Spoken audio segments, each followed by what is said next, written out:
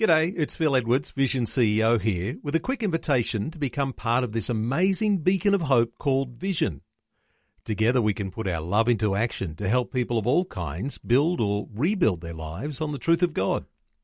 Please consider the part you can play during our upcoming Visionathon appeal, remembering that it's your support that makes Vision possible, including this podcast. Audio on demand from Vision Christian Media. Foundations. The masterpiece called The Last Supper, and it was a magnificent painting. It was restored 22 years, but it's amazing how much of that painting Leonardo da Vinci got wrong. So it's really important we look at the culture of the day. Foundations. Understanding the Jewish foundations of our Christian faith. With Robbo Robinson and Mandy Warby. Welcome back to Foundations, and over the last couple of programs we've been exploring the fact that Jesus is living water and how that was significant in relation to some of the Jewish feasts. We're starting a new subject today, but I guess building on that understanding. This time we're going to be learning what it means to walk in the dust of our Rabbi. How can all the people of the world understand what that means? Well, you probably won't be aware of this, but there are a lot of Christians around the world who actually don't even realise that Jesus was a Jewish rabbi. They're just not aware of that because the Jewishness of Jesus has pretty much been severed for thousands of years, and so they really get quite a shock. In fact, there are even some Jewish people who are more secular Jewish people. They're not even aware that Jesus was Jewish. They're not even aware that the New Testament is Jewish or that all the apostles were Jewish. Yeah. They think that the New Testament book that we read is a Gentile book. And so for many of them, they get very, very confused. Yeah. And so therefore you have both Jew and Gentile alike are very confused about who Jesus is and what he did. He was a rabbi. But again, without the cultural context of Jewish life, or the traditions or the practices of the Jewish people, we come to really wrong conclusions. We mentioned in the last couple of programs the example of the painting by Leonardo da Vinci, the masterpiece called The Last Supper. And it was a magnificent painting, absolutely magnificent, was restored 22 years, wonderful. But it's amazing how much of that painting Leonardo da Vinci got wrong. Okay, and from that painting, basically, a lot of other people got the wrong interpretation. Right, They're looking at the painting for an interpretation of what the Last Supper was, and it was completely wrong. For example, the Last Supper was actually a Passover supper, a Passover Seder. That's what it was. Well, Passover, the painting of the Last Supper shows daylight outside. So Passover always took place at night. Yeah.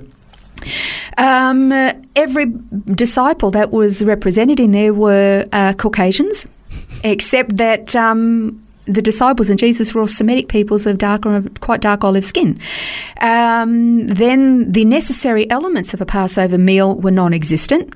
If you have a look at it, it looks like they're all nice fluffy little bread rolls on all the plates, except it would have been unleavened matzah bread. Right, yeah.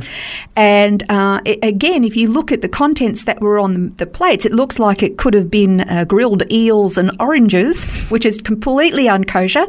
And which means that not only would Jews never eat them, they most definitely wouldn't have eaten that at a Passover Seder. It has them all sitting on tables and on chairs at a table, except they would have actually been reclining on cushions and things, reclining on a table that would have been at floor level. So there's actually nothing about that masterpiece that is actually true to Scripture or Jewish tradition. And therefore, you come to very wrong conclusions. Yeah. Did they all gather to have a meal? That's about the only thing correct. They gathered for a meal. Everything else is wrong. So it's really important we look at the culture of the day. Okay, now we're looking at what it means to walk in the dust of our rabbi. The disciples themselves, they left all their earthly belongings. They risked their relationships. They gave up their vocations and their means of income to follow him.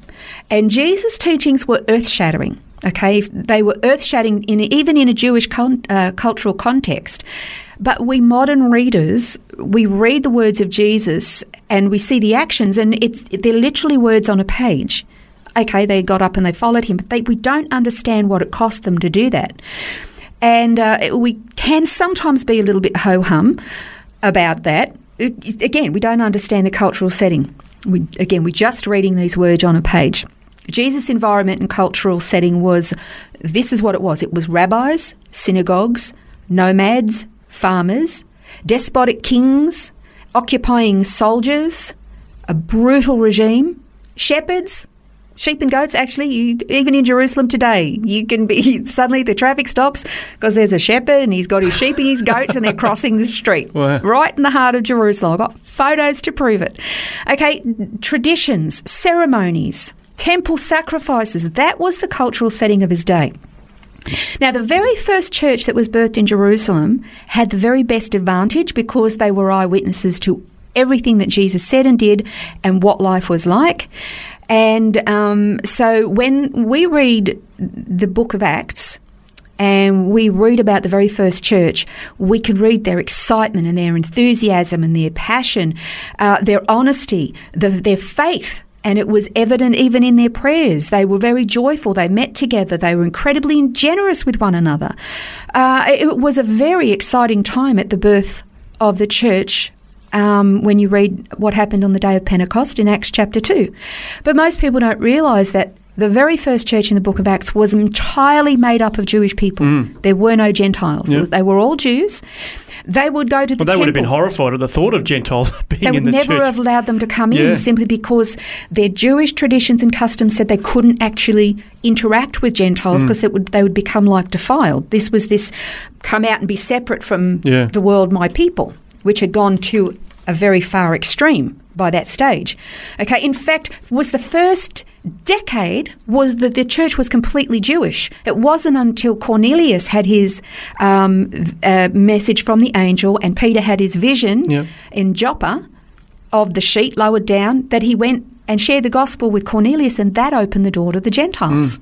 Before that, they were all Jews. Yeah. And you wouldn't realise it was that length of time, would you? Because as you read it in Acts, it's like, the next chapter, Peter has a vision, and so you kind of just assume, that was the next week or, you basically think they had Pentecost, they met for a week, and the next day Cornelius was in on it. Yeah. No, it was a decade. Almost. Not quite, but almost. Close to 9.5 years, so close to a decade before the Gentiles started to come in. I mean, and that gave the opportunity for the church to establish, but when the Gentile church actually finally did start to come in, you can read, as you read the different epistles, the contrast between the Jewish groups and the Gentile groups. Okay, the Jews were studying the Torah. Remember, at that stage the New Testament hadn't been written, so when they studied the Scripture, they were studying the Old Covenant. We tend to ignore it. But that's what they were reading all the time. When you look at, say, the Jews, the advantage the Jews had was they already understood the standards and the righteous laws that God had established, the kind of behaviour that God deemed acceptable and unacceptable. You look at the Church of Corinth and it was a mess. They were greedy, they were selfish, it was chaos, they were pushing themselves forward, they were disregarding one another, and Paul had to write really strictly to them, confronting them about their behaviour. And these people had to learn what God's standards were. They basically had to absorb themselves into Jewish culture, into the standards that God had revealed in His Word, the Old Testament Word. Now, Paul's job was to try to explain you don't have to become a Jew, but you have to understand what God's standards are. And in order to do that, they had to present Jesus. Because instead of following the traditions, because this was one of the cultural challenges that the early church had, particularly for the Jews, which became very confusing for them. Well, then they thought you're going to have to become Jewish first and then you can be saved. No. They had to learn about Jesus. They still had to learn what it meant to be grafted into the Commonwealth of Israel and all of that. But first of all, they had to get rid of all of the crud and the selfishness and all of that. They had to learn who Jesus was to follow Jesus. Well, in order to follow Jesus, you have to understand what the disciple and the rabbi relationship was like. It was Not like we have in a study group where you have a teacher at the front and you have a classroom and you learn the information. It was very much you have the teacher and you have the apprentice. The teacher does and you copy. The teacher does and you copy. And this is it. So we've only just started, but we'll continue on in the next program on what it means to walk in the dust of our rabbi. We're looking forward to exploring that some more, understanding it from, the first century context with the Gentile church, but how does it apply to us today in the 21st century as well? That's to come on Foundations. This has been Foundations, a look at the Jewish foundations of our Christian faith. For study notes, resources and more, see vision.org.au/foundations.